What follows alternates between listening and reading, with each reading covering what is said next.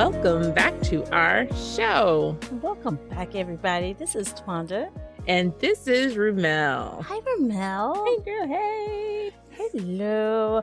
You know, this is our part 2 to last week's, I guess, Black History / Lovecraft Country, you know, mashup. For me, it was an unveiling because I saw everything on surface. I didn't go under the surface. And our good friend, Jesse McCoy II, came through and just laid out. He showed out. Yeah. He was like professor or preacher. I don't know what you want to call it. He was like, man, I can see so much clearer and I can see things I never saw in the show in general, but also in the Black historic references. Yeah.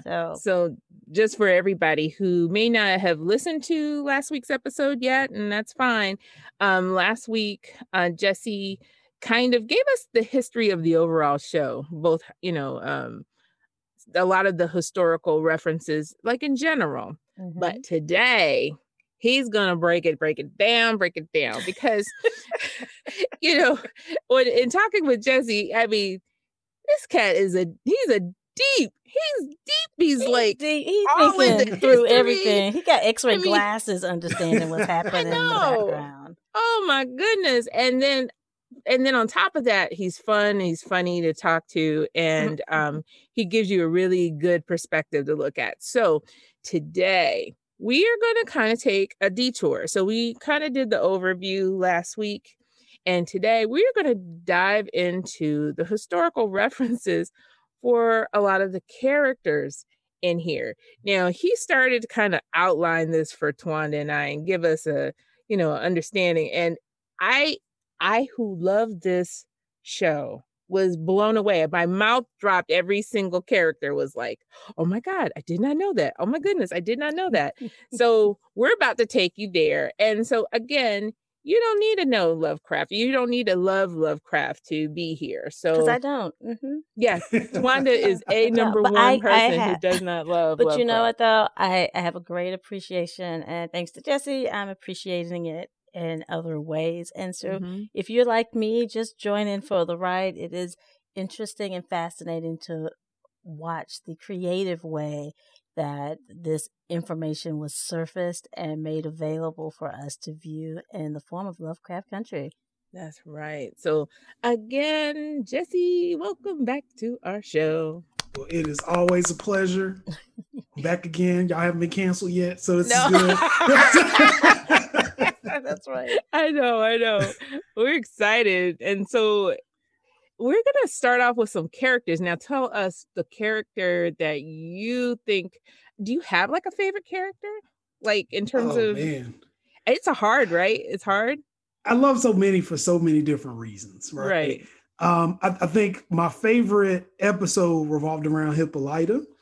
And the reason why I like the episode is because, first off, kudos to whoever, the sister who wrote this thing is just bad. She's bad. Yes. So the mark of really good artistry in the writing world is being able to link themes with other characters that have been entrenched in our literary society.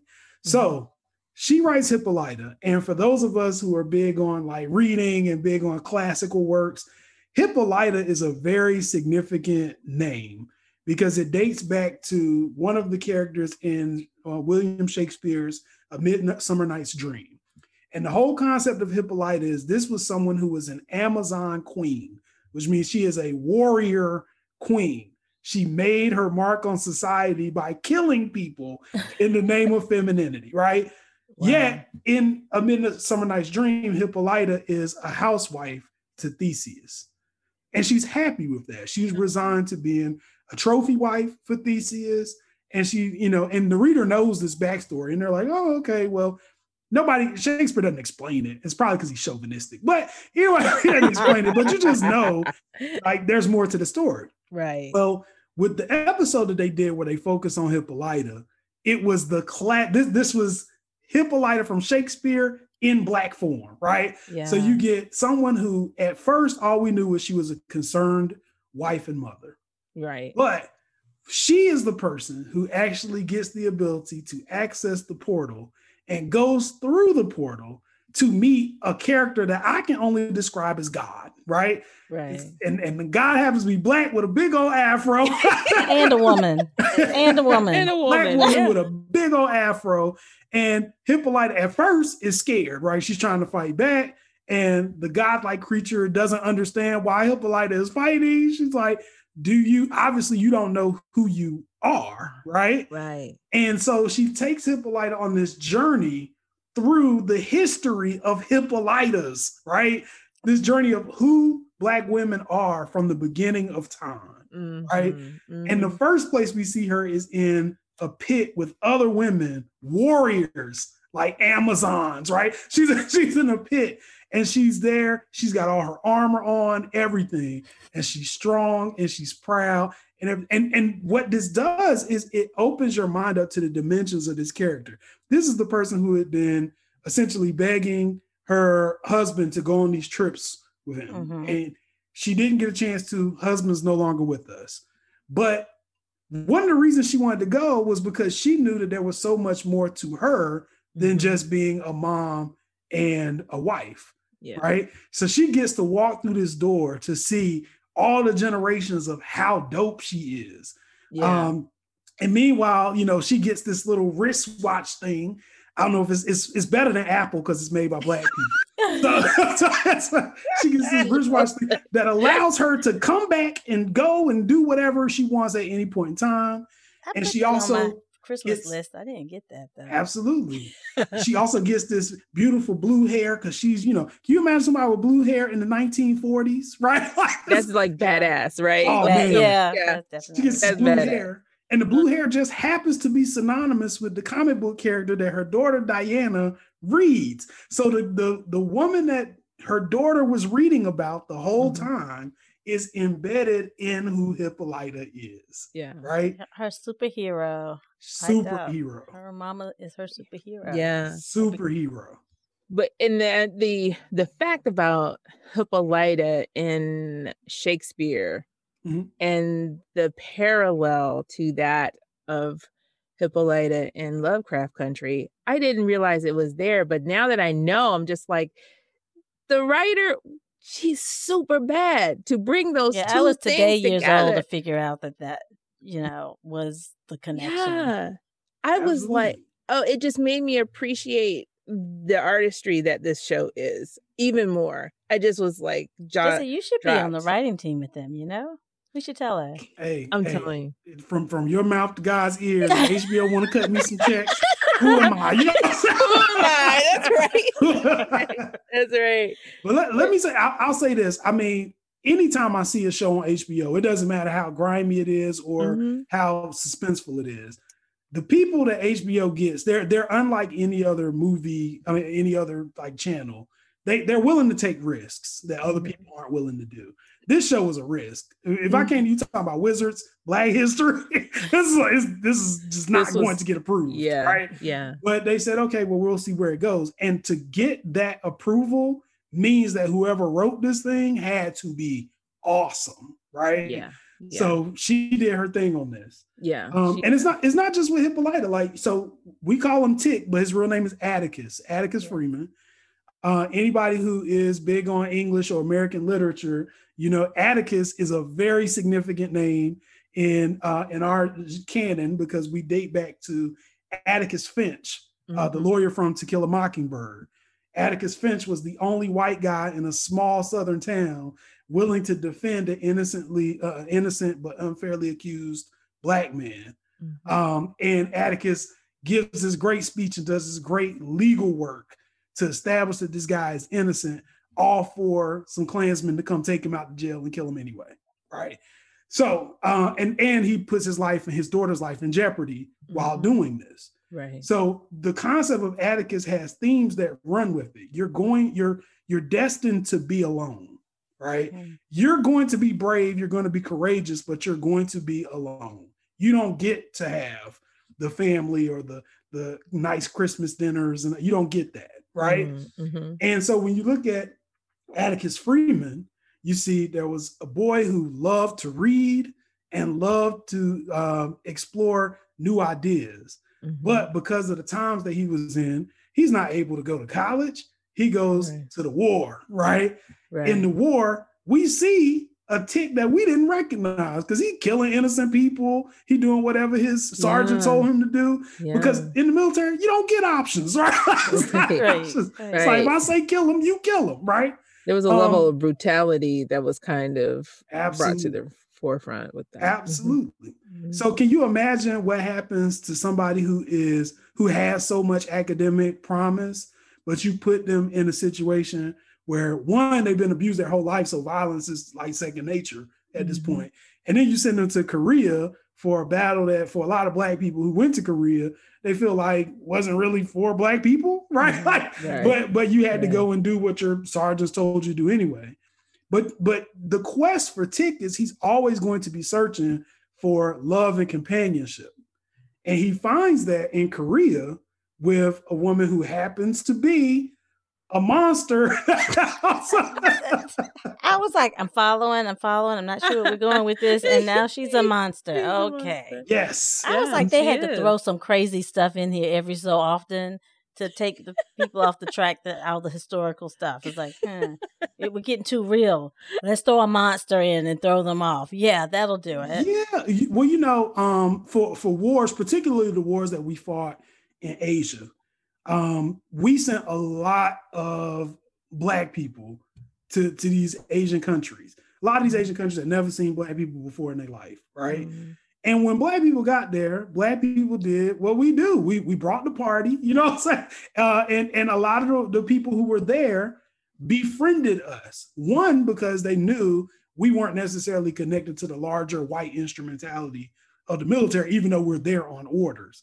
Mm-hmm. But also because we're all marginalized once white people show up, right? So there's this weird thing where in Korea War and even in Vietnam, you have a lot of interracial kids, you have a lot of interracial marriages, all these things. And while you're there, that's your family until you come home. And then it gets weird, right? So what we see is they try to play into some of these themes from the Korean War with different men who try to get with this particular lady who they don't know is a monster. Mm-hmm. And Tick actually really legitimately falls in love with her, right? So he's doing stuff like all the other men like, I'll buy you a drink and let's take you home. Tick is like, no, I want to rent out the movie theater on the base. And I'm going to sneak you in. And I want to show you American movies because you like American movies. Yeah. I want to treat you like queen and blah, blah, blah, blah. And so she ends up feeling guilty because her job as a monster is to suck the souls out of every man that she can get until she can get 100.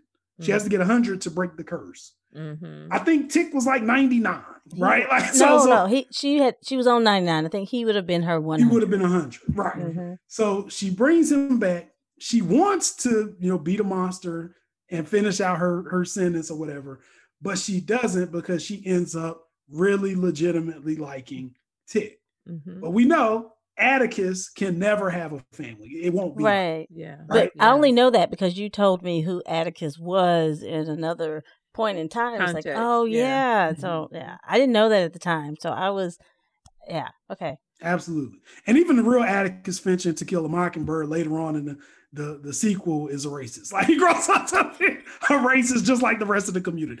So Tick, he comes back, he has this relationship. She reveals, hey, you gotta leave. I'm a monster, blah, blah, blah, blah. He's like, how dare you? Like, you used me. I thought I found the love that I've been looking for my whole life. And now I'm pissed off, right? And you don't want to piss people like Tick off because it's like these people who kill people daily, right? Right. So he's like, you know what? That's cool. And this is all what happens before he comes back to America.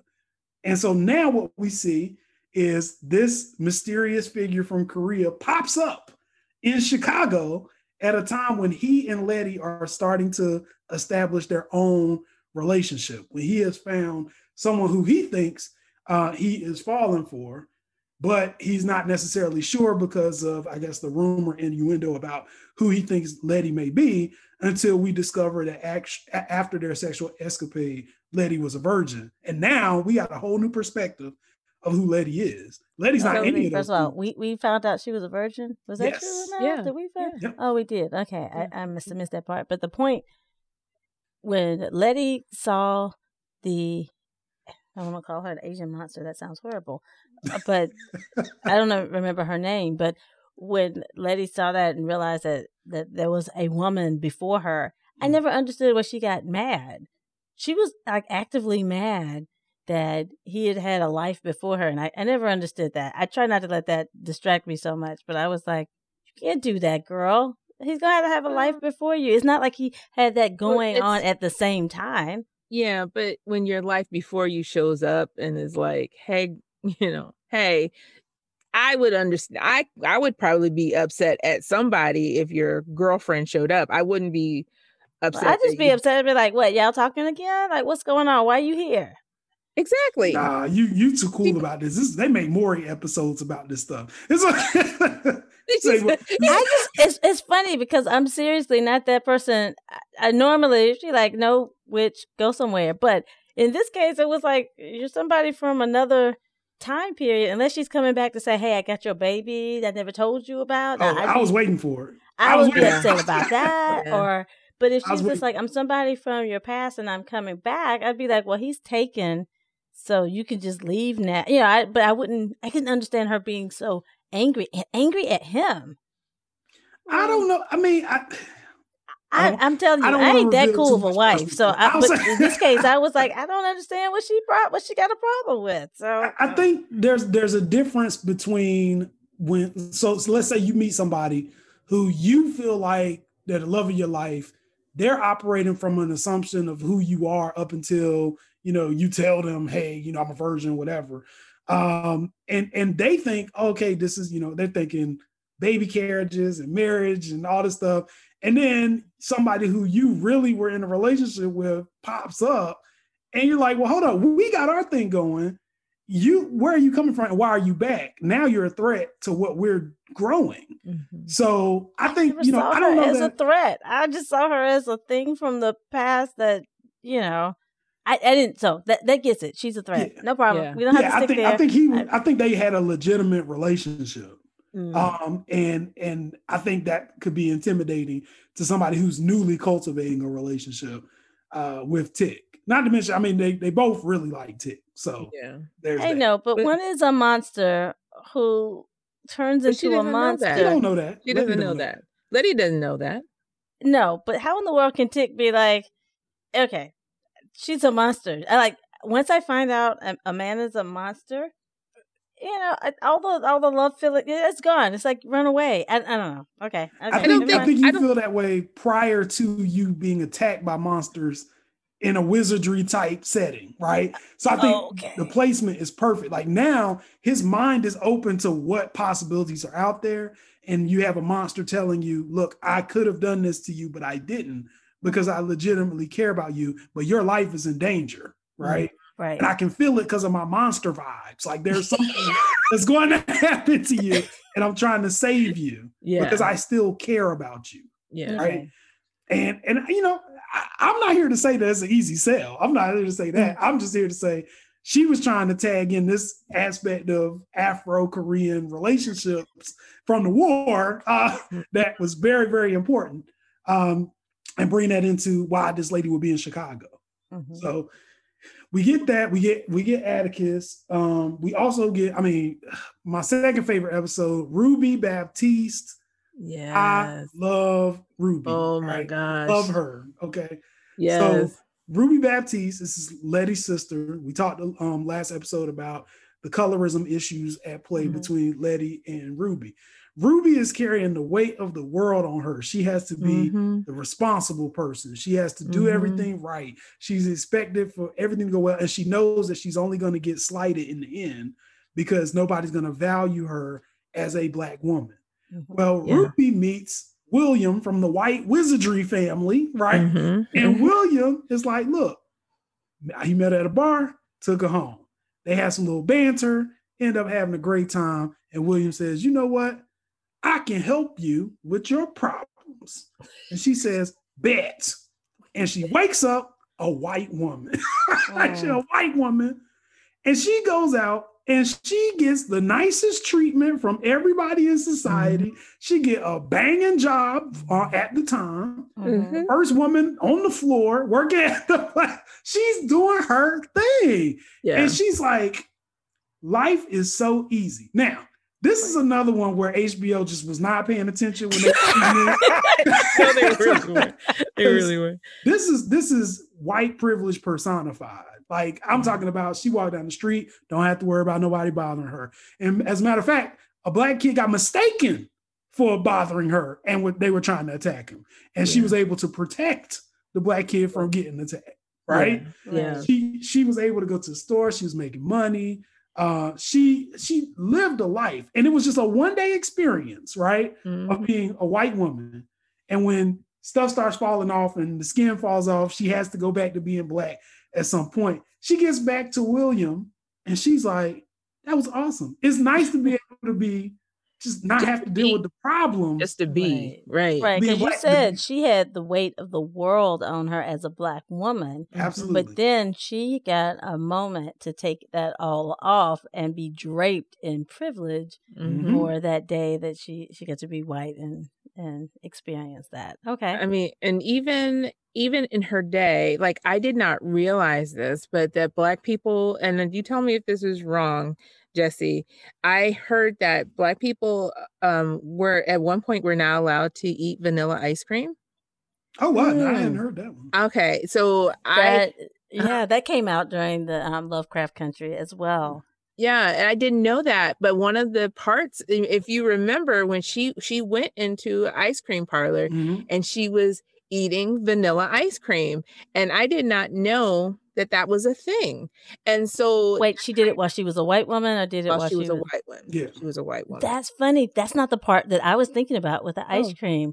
You're going to talk about Diane a little bit later, but Diane saw these two little girls outside of the ice cream shop, and they had vanilla ice cream. It was something like that, and that was a reference to ice cream that I found in Lovecraft. So I wasn't aware. I didn't even think about the one that you mentioned. Yeah, that's what I came to understand, and I don't know. I did not do any research, so don't become, sending me emails. I'm telling you right now. To Ramel. Send all the email corrections to Ramel. I thought that was interesting, but it made sense to me because it was such a big deal that she was eating this ice cream in this ice cream parlor, but I didn't have a reference for it.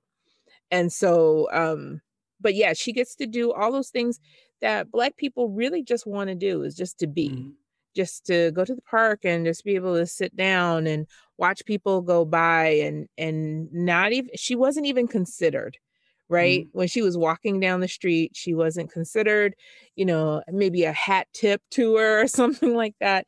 But she was so uncomfortable walking down the street because she was so used to being around white people, having to literally sidestep them.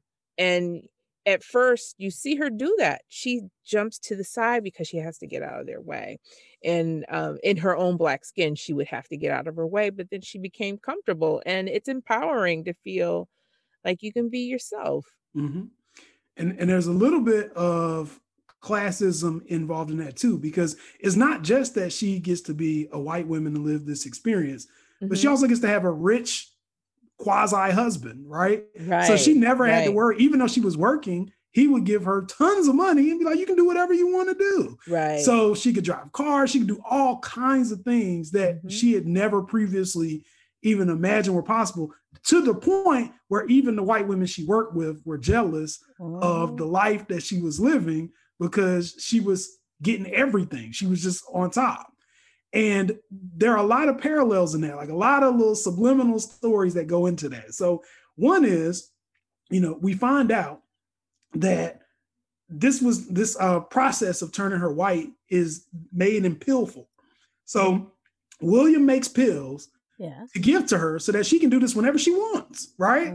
She can stop at any time when she wants. Yet she does not stop initially because she likes the way that life feels as a white woman until she finds out that just like she's been lying to everybody in society, William has been lying to her, right? Wow. William is not William. I forgot the lady's name, but William was the white girl that was the master sorceress the whole time, right? Oh, yes. Spoiler alert. Yes. Yeah, sorry about that. Yeah, oh, sorry. You haven't watched it by now. Oh my goodness. So now she feels lied to, like she feels hurt, but she doesn't reject the girl after that. She's like, you know what? You know, we had this good thing going. I just want you to be honest with me, be upfront with me, tell me everything. And this girl confides in her. Now, we know on the other side, as the viewer, we know that this girl is also trying to track down Letty and Tick and the whole nine. Like, we know that there's an issue. Right. But now we're like, okay, what is Ruby gonna do? Because that's your boo. Are you gonna like side with the boo? Right. Are you gonna protect the race? I remember being confused about which way she was gonna go. Right. Yeah. Should we even be putting it on her to be the protector of the race? That was the problem in the first place, right? And I think because it stems from that complicated relationship between her and Letty. And always Ruby felt like, I think she felt like second place, even though she was the one who was the responsible one, the one who was counted on, who took care of everybody. And when it came to Letty, I think she just was like, felt used, you know. And here again, Letty is wanting something from her. Here again, Letty is wanting something from her. And if that means she's protecting, you know, black human race, you know, I mean, it's being put on Ruby's shoulder once again. And yeah. And as somebody who used to take frequent trips to the principal's office, I can assure you guys that people who do the right thing and are responsible and good students don't get remembered, right? Like, oh, we just stamp an A on your paper and keep you moving. The rest of us, right? The rest of us, funny. We go down in history. Principals are like, Lord, just get this boy out of my school. So, you know, I think all of these things are very important aspects of Black life. But what we see about Ruby ultimately is that she does choose to come back to Blackness, but not without taking everybody to task. So she went to her boss and was like, yeah, I'm going to expose the secret. I'm going to expose. I'm going to show you a Black woman did this. It was, I mean, HBO was not looking at any of those. Somebody gave them some kind of magic potion because they were oblivious to it all. They didn't see it. And another thing that I liked about Lovecraft Country too is they integrated recent, you know, significant music. And so in that last scene where she was literally giving it to the man, you know, we got Cardi B going in the background. And I just was like, this woman really pulled it all together. I mean, like, this woman, let's say her name, Misha Green. Thank you. Misha Green. Misha Green. And she did. She was amazing. And if you don't watch Lovecraft Country, just watch their special they did on her, the last, I don't know, it's like a 20-minute thing on how Lovecraft Country came to be, and you'll see really how extraordinary she is. Well, yeah, and that brings us to I'll put Diane first, and then we'll talk about Lady last. Okay. So Diane Freeman, this is the daughter of George Freeman and Hippolyta Freeman. Diane has largely been left out of the series up until that point. George is no longer with us. Nope. We find out that Hippolyta has been God in another universe. Right. And so Diana's just chilling at the house, not being kind of recognized. So what happens is Diane is able to kind of avoid all of the wizardry and all that stuff at first until she is thrust into it at Emmett Till's funeral. So a lot of people, they know the Emmett Till story. They know what happened in Mississippi. They don't know that afterwards there was a funeral, and afterwards there was a big PR campaign largely by the Black newspapers and magazines behind trying to make sure that everybody in the world knew what happened to Emmett Till, to shine a light on racism in the South. And in Chicago, there were a lot of people who wanted to galvanize Black folks from Chicago to drive down to Mississippi, because you know how Chicago people are, right? We're gonna come take care of it, right? Right. But you know, that wasn't the way that we thought was going to be the most effective. So what they did was they made a media campaign, and his funeral was attended by everybody who's somebody in Black America. But for Diana Freeman, this is her first opportunity. She doesn't even get to see the body because they don't want her in there. Everybody's playing the role of George and protecting her from seeing it, but she can smell it. And she's like, I know what happened. Why won't y'all talk to me? Nobody wanted to talk to her. So it drove her into the streets. She stormed off. She walks. I feel like that's a parable for Black America anyway. When nobody wants to tell you what's going on, nobody wants to explain anything, it drives you to the streets to do it on your own, right? And when she went in the street, things that happen to street people happen. She went in the street, police show up. That's right. Police found her. Like, police show up, but not just regular police. It's the mystical wizardry police, right? And the police say, "Oh, you ain't exempt." They spit on her, which is, I mean, I was feeling like, whew, that's the least I can do.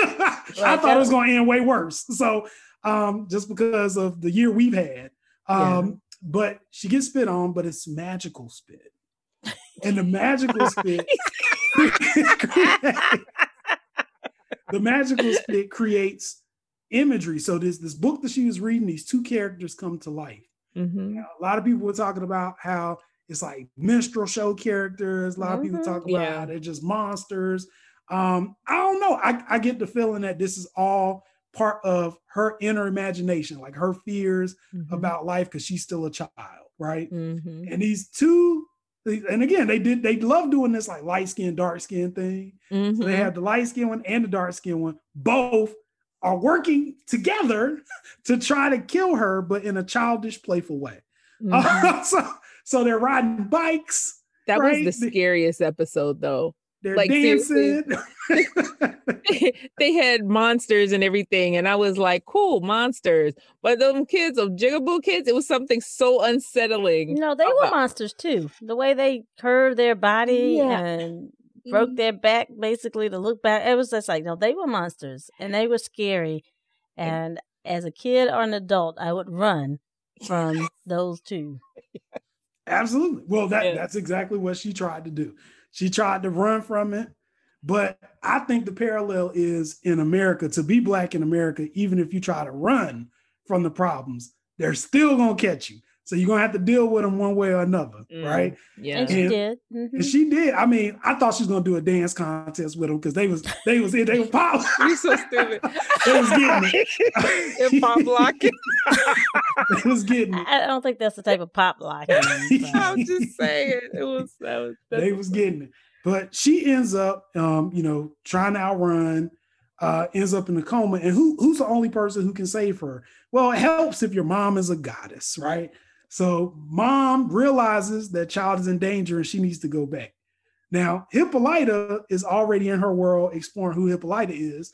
And the most touching thing that I got from Hippolyta's exploration of her godlike ability is she chooses for George to be with her, right? She didn't have to. She could have been like, no, I'm more powerful without you. I can do this. But she used her powers to conjure up George to join her and explore all these things that they talked about. She did not leave him behind the way that he left her behind. The way she left Diana. She loves him, right? No. Actually, Ramel, he's saying Hippolyta didn't leave George behind because, George left Hippolyta behind when he was doing his adventure. Yeah. But you know what, Ramel? I, as a mom, did connect to. She left Diana behind. Yeah, she did. Because I was like, "Where is she? This girl needs her mom. She lost her childhood friend, and and she lost her dad. Feeling herself. Yes, just before and Hippolyta that, is doing her thing, but she has a responsibility. So I was like, Hippolyta, honey, get off that planet and come and get your daughter. See, but I think that's a talking point because the whole thing about it is I think we are, the sum of our experiences, but at the same time, we are so much more than our experiences. And for Hippolyta, this is the first time that she's ever had a chance to be free, right?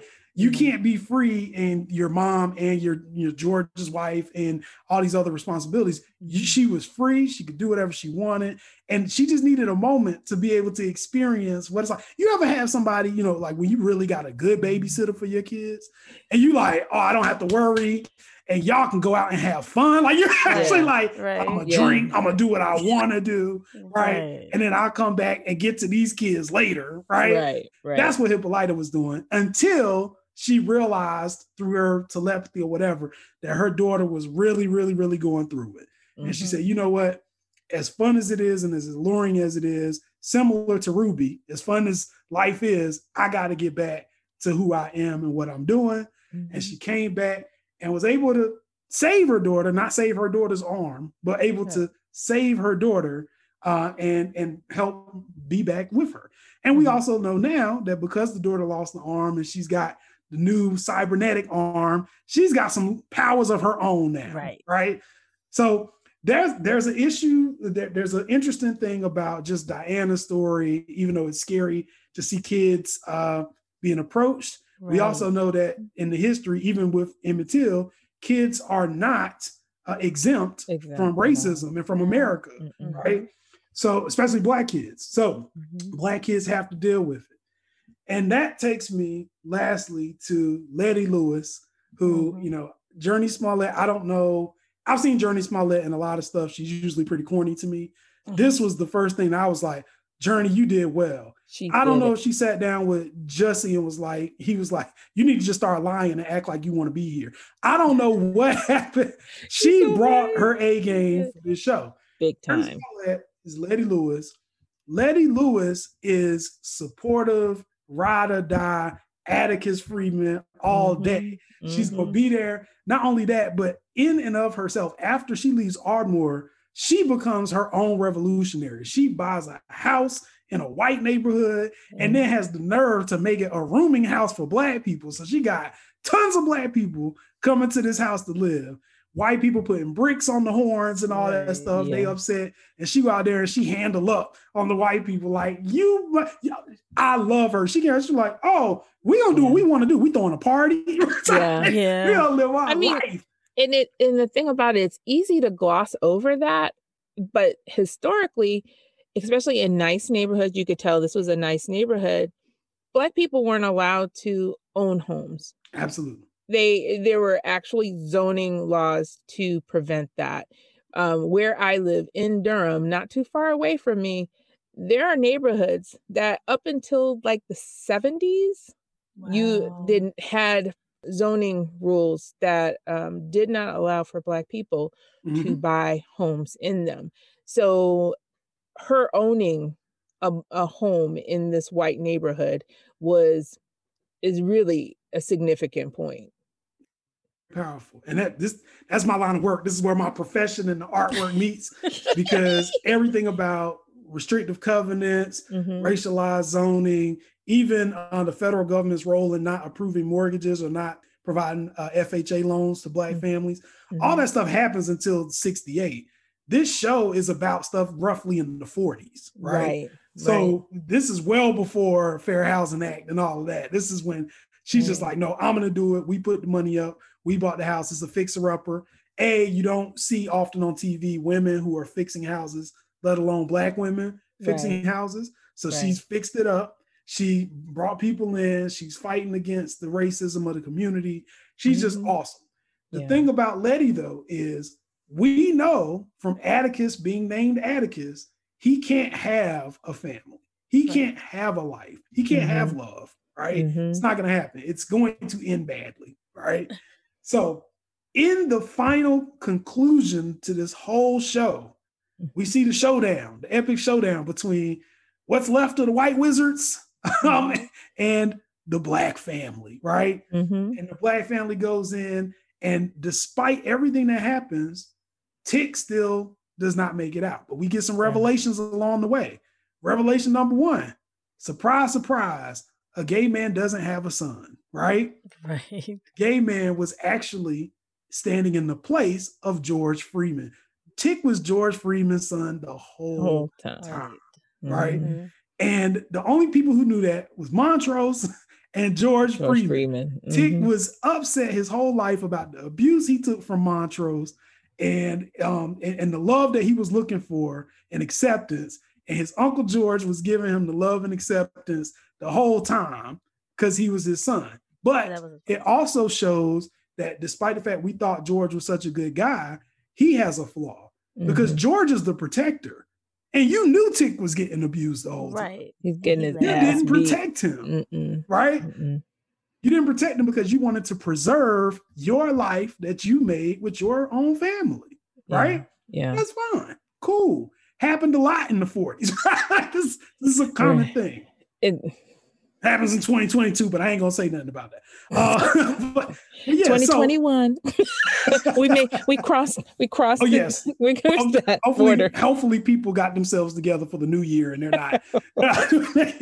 But yeah, so we find this out. We also see that Tick realizes that he has to finish this thing out in order to absolve the family of this curse, right?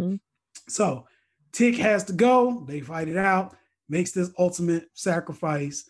And we think for Letty Lewis, man, that sucks. She's been ride or die. She's been doing everything she was supposed to do by this man. And he has chosen fate, which all Atticuses in every work do.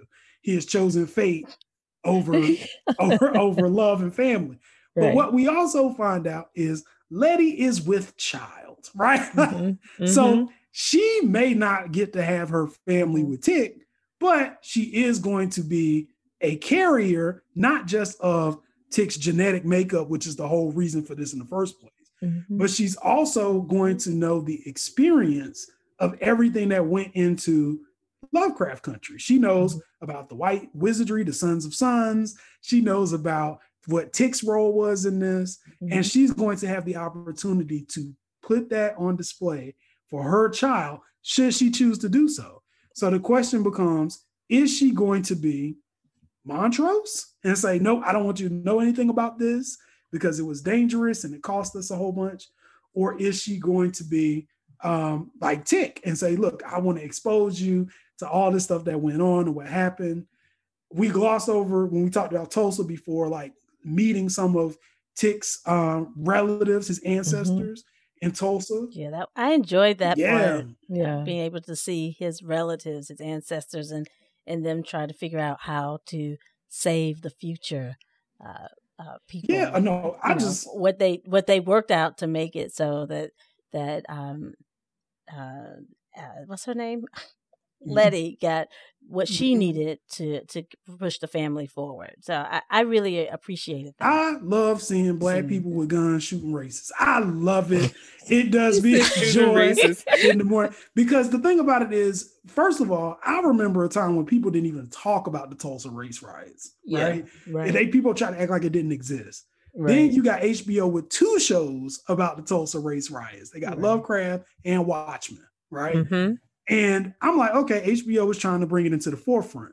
But what you don't often see is typically when we talk about Tulsa, we see white mobs came in because some brother on the elevator allegedly whistled at a white woman and they went and started trying to kill everybody. What you don't hear about, though, is in Tulsa, the Black people said, we're not going to take that.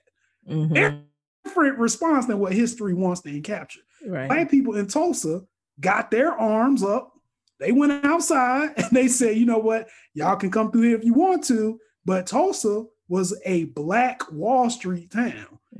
Black banks, Black businesses, like everybody. And they said, if we don't stand here and are willing to die for what we have built here, there's no point in us trying to go elsewhere. So that's the reason. And a lot of people don't want to talk about this.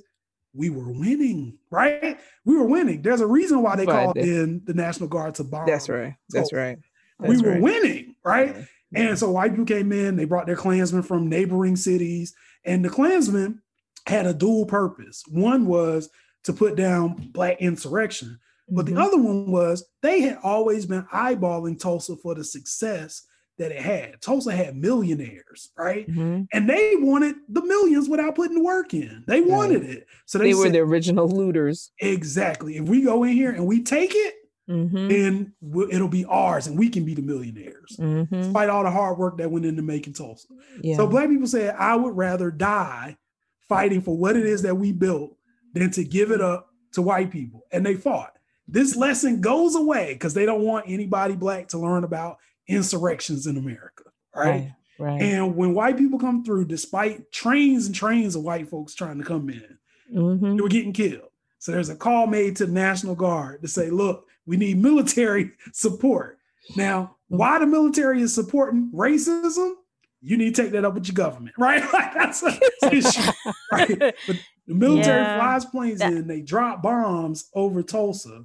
Mm-hmm. And basically, after they drop bombs over Tulsa and kill off as many people as they can, capture the folks that they can't kill off, and ultimately lynch those people as well.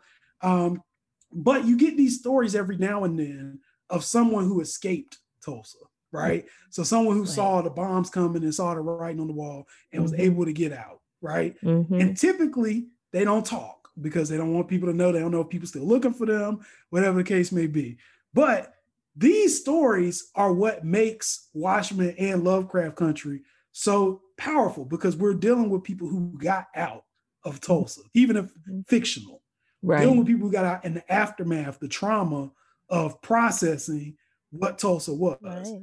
What we see, not just Black people with guns, we see Black women with guns. Like everybody had a gun and was like, all right, well, we're going to shoot this house. You know, we shoot. If you see somebody shoot, if I see somebody, I'm shooting. And we're just going to be shooting. Everybody going to get shot up out here, right? Right. They burned the house down because ain't nobody running up in the house with a whole bunch of guns. Right. So set it on fire, keep it moving, and hope the fire does its job, right? Yeah. So the whole concept of Tulsa being depicted the way that it was is great. And then just to tie the loose end, we see young Montrose trying to break up with his boyfriend at the time. Yeah. So that they can stop all the stigma, whatever. They're dealing with their issue at the statue. And when all this starts happening, these races start converging. You see the stranger with a baseball bat who starts swinging like Jackie Robinson is Tick, right? Yeah. Tick has come back from the future. Nobody knows who he is. He's swinging the baseball bat, beating racists. My second favorite thing to see is people beating racist white people. That's so funny. I like the Twisted Tea video as well, with the guy slapping the racists with the Twisted Tea. But this is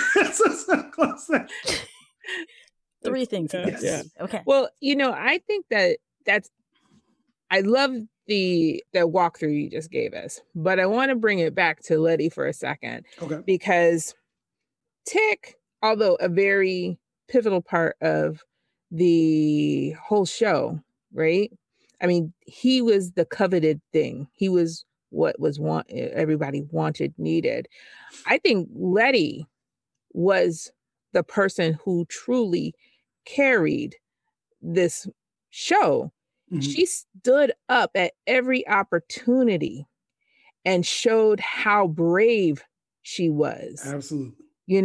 She fought for herself. She fought for other people. And when it came down to it, even though she was doing a magical prayer at the end, she was I recognized that fervent prayer, if you will, from the prayers of our mothers when they were when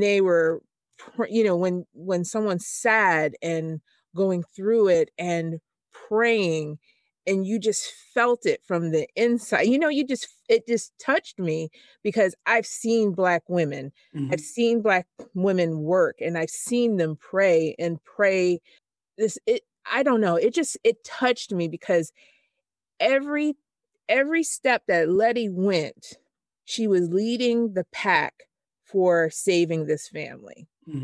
And I don't think we give her due for that, through this story. She was truly the one who saves everybody. And when it comes down to it, you know, she fell out of a tower, survived, and came back and still saved the world from this person who was going to have all this power and was going to turn the world. I think Diane did Oh a yeah, little something Diane too. got. No, I mean, Yeah. Diane, she did a little something at the end. yeah, but you know, but it was Diane came in, and I think that end part with Diane was really more of a lead to what is coming next, more than what happened. I think sure. So Letty wins. Yeah, I think she was the one who stood victorious at the end, even though there was no real victory in losing Atticus. It's kind of like those two characters, like you said, Atticus is not going to have the happy ending. And you knew that he was not going to have that happy ending. And in a way, Letty doesn't either. But just like Black women have come through in America over and over and over and stood up in the face of racism and, you know, sexism and, you know, like literally stood in the face of policemen, you know, and just said enough is enough. And Letty was all of that for me. She was just Black women for me. It was like, I don't know. That was my perspective on Letty. My love for her just increased every single episode because she showed how strong she was throughout the show. Absolutely. No, I can agree with all of that. And I think that, I mean, you mentioned Diana before. I find it fascinating now that we've got Black monsters now. So the Black monster is able to beat the white monster. That's another thing HBO was not paying attention. Yeah. Or where they sleep when Black magic was now a thing and white magic wasn't going to be a thing. I mean, like, Letty, and it actually wasn't just Letty. It was Letty and Tick's great-great-grandmother. I don't remember how many greats it went back, but she was the one who gave the structure or the foundation for being able to remove that ability from the white people who were in power and abusing it. That's the character that I feel like if they were to do a spinoff, I would want to find out more about, because she, first of all, she just seemed cool. You know, I was a big fan of the show Underground. They're supposed to be bringing it back. I think Oprah Winfrey bought it. Yeah, supposed to bring it back. But the concept is seeing slave escapes from a different perspective, right? And I think people oftentimes forget when we talk about Underground Railroad and slavery and all that stuff, we forget how intricate and how like complex those things were and the people who were involved in them, right? So I'm thinking about if you are enslaved and you are a victim of sexual assault of the white owner, it's not like you can call the police, right? It's not like you got relief systems. But to overcome that and master his understanding of the wizardry crap that he's trying to do, right? And you understand it better than he does, right? So you sitting there taking notes when he's putting together all these you know, stupid groups and all that stuff. They wearing all kinds of stuff. You ain't had to wear none of that stuff. You just taking notes. And then to be like, you know what? I'm gonna make my escape, and we setting everything on fire. We burning it all down, and I'm up out of here. Ain't nobody following me, and I'm gonna be, you know, able to pass this down generation to generation to generation, so that my family can have these secrets or access to what they need. That just takes like a level of intelligence and skill that I just don't see white American media companies being willing to talk about. I think that's what got Underground canceled, right? Because, you know, if y'all were fans like I was fans, they canceled abruptly in the second season. As soon as there was a slave by the name of Cato, he was the one that people didn't really like because he was the sellout, right?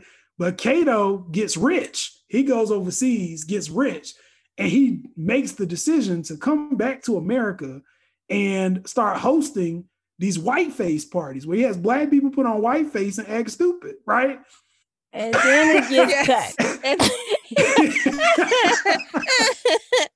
And that's when they were like, well, wait a minute. Like, we go too far. And then he gets captured, and when he gets captured again, because of course now they got to show his fall from grace. He gets captured, and he becomes the primary slave catcher, like the slave hunter. They shave his head. Oh Lord! And he becomes primary slave hunter. But you see how intricate of the plan that these people, and I think Journey Smollett was in that too. She was. You see how intricate of a plan it is, and then they told you about like slavery from all kinds of perspectives that you didn't see. So slavery from the position of a child, like when you're a child being introduced to slavery, slavery from the position of half these kids on here are master's kids and he's still lynching them, right? Like it's just so many levels that I was like, when I was watching the show, I got my popcorn and I'm like, oh, white people gonna cancel. They gonna cancel that show. They canceled it. Sure enough, they didn't get no season finale, no conclusion, no nothing. They was just like, oh, we've decided to go in a different direction because it's expensive. I was like, nah, y'all do show budgets before you start recording. Right. You knew it was expensive. We know. Nope. Well, that's a whole different discussion that we're gonna have to do on another day. But I appreciate you tying that in. Well, I didn't watch Underground, so now I can go back. I didn't either, but I saw that it is coming back out, and I said, well, I was going to have to catch it. Yeah, I'll go take a look at that. Before we go, Jesse, please tell everybody a little bit, just a little bit. You have a book that you have just released. Mm-hmm. So can you give us a real quick breakdown of what that is? So the title of the book is Illmatic. And if for those of you who are hip hop aficionados, you know that Nas's debut album was Illmatic. If you are an English major and you study classical literature, you know that Troy and the Trojan War was written in a book called the Iliad about a place called Ilium, which is just a Roman name for Troy. I wrote a book about the Trojan War from a unique perspective. We learned that this war was fought essentially over the quest to get Helen of Troy back to Greece. Mm-hmm. And she ran off with this guy named Paris. But we never really hear about who Paris is or how we got here. So I wrote from the position of Paris, who is one of the princes of Troy. Mm-hmm. But in my work, all the Trojans are Black. Right. Okay. And this is, we've never seen any piece written about the Trojan War from the perspective of the Trojans. So I go a little bit into how Troy was founded, why Paris, and really, to put a bow on it, Paris comes off as being someone who is very sophomoric and just a teenage guy, and ultimately throughout the work has to mature into the responsibilities that lead from his decisions. So if you get it, it's exclusively ebook. Please check it out. Tell me about it. I tried to set it at a price point that everybody can get because I don't like setting up no $30 books. So please check it out. We'll put that in the show notes so that everybody can take a look at it. And Jesse, again, I can't tell you how much we appreciate you being here. Words don't really capture exactly how much appreciation we have. And it was fun. I know I geeked out the whole time. I wasn't saying that much because I was just like listening to all the things. I was getting enlightened and I was like, oh, that was interesting. That was fun. So I appreciate the breakdown and the Black history perspective. Lesson. Yeah. And we're rolling deep into Black History Month, and so this is important. Yay! Yes. Let's celebrate. That's right. Raise the roof. All right. Well, thank you all for showing up and listening today. We sure do appreciate it. So until next time, peace and blessings. Thanks for joining us today. Don't forget to subscribe wherever you listen to this podcast. You can also find us on Facebook, Twitter, and Instagram at Girl Podcast. That's girl with 3 R's. And if you want to participate in our segment, Ask Your Girlfriends, email us at girlpodcast@gmail.com. That's girl with 3 R's. So until next time, peace and blessings.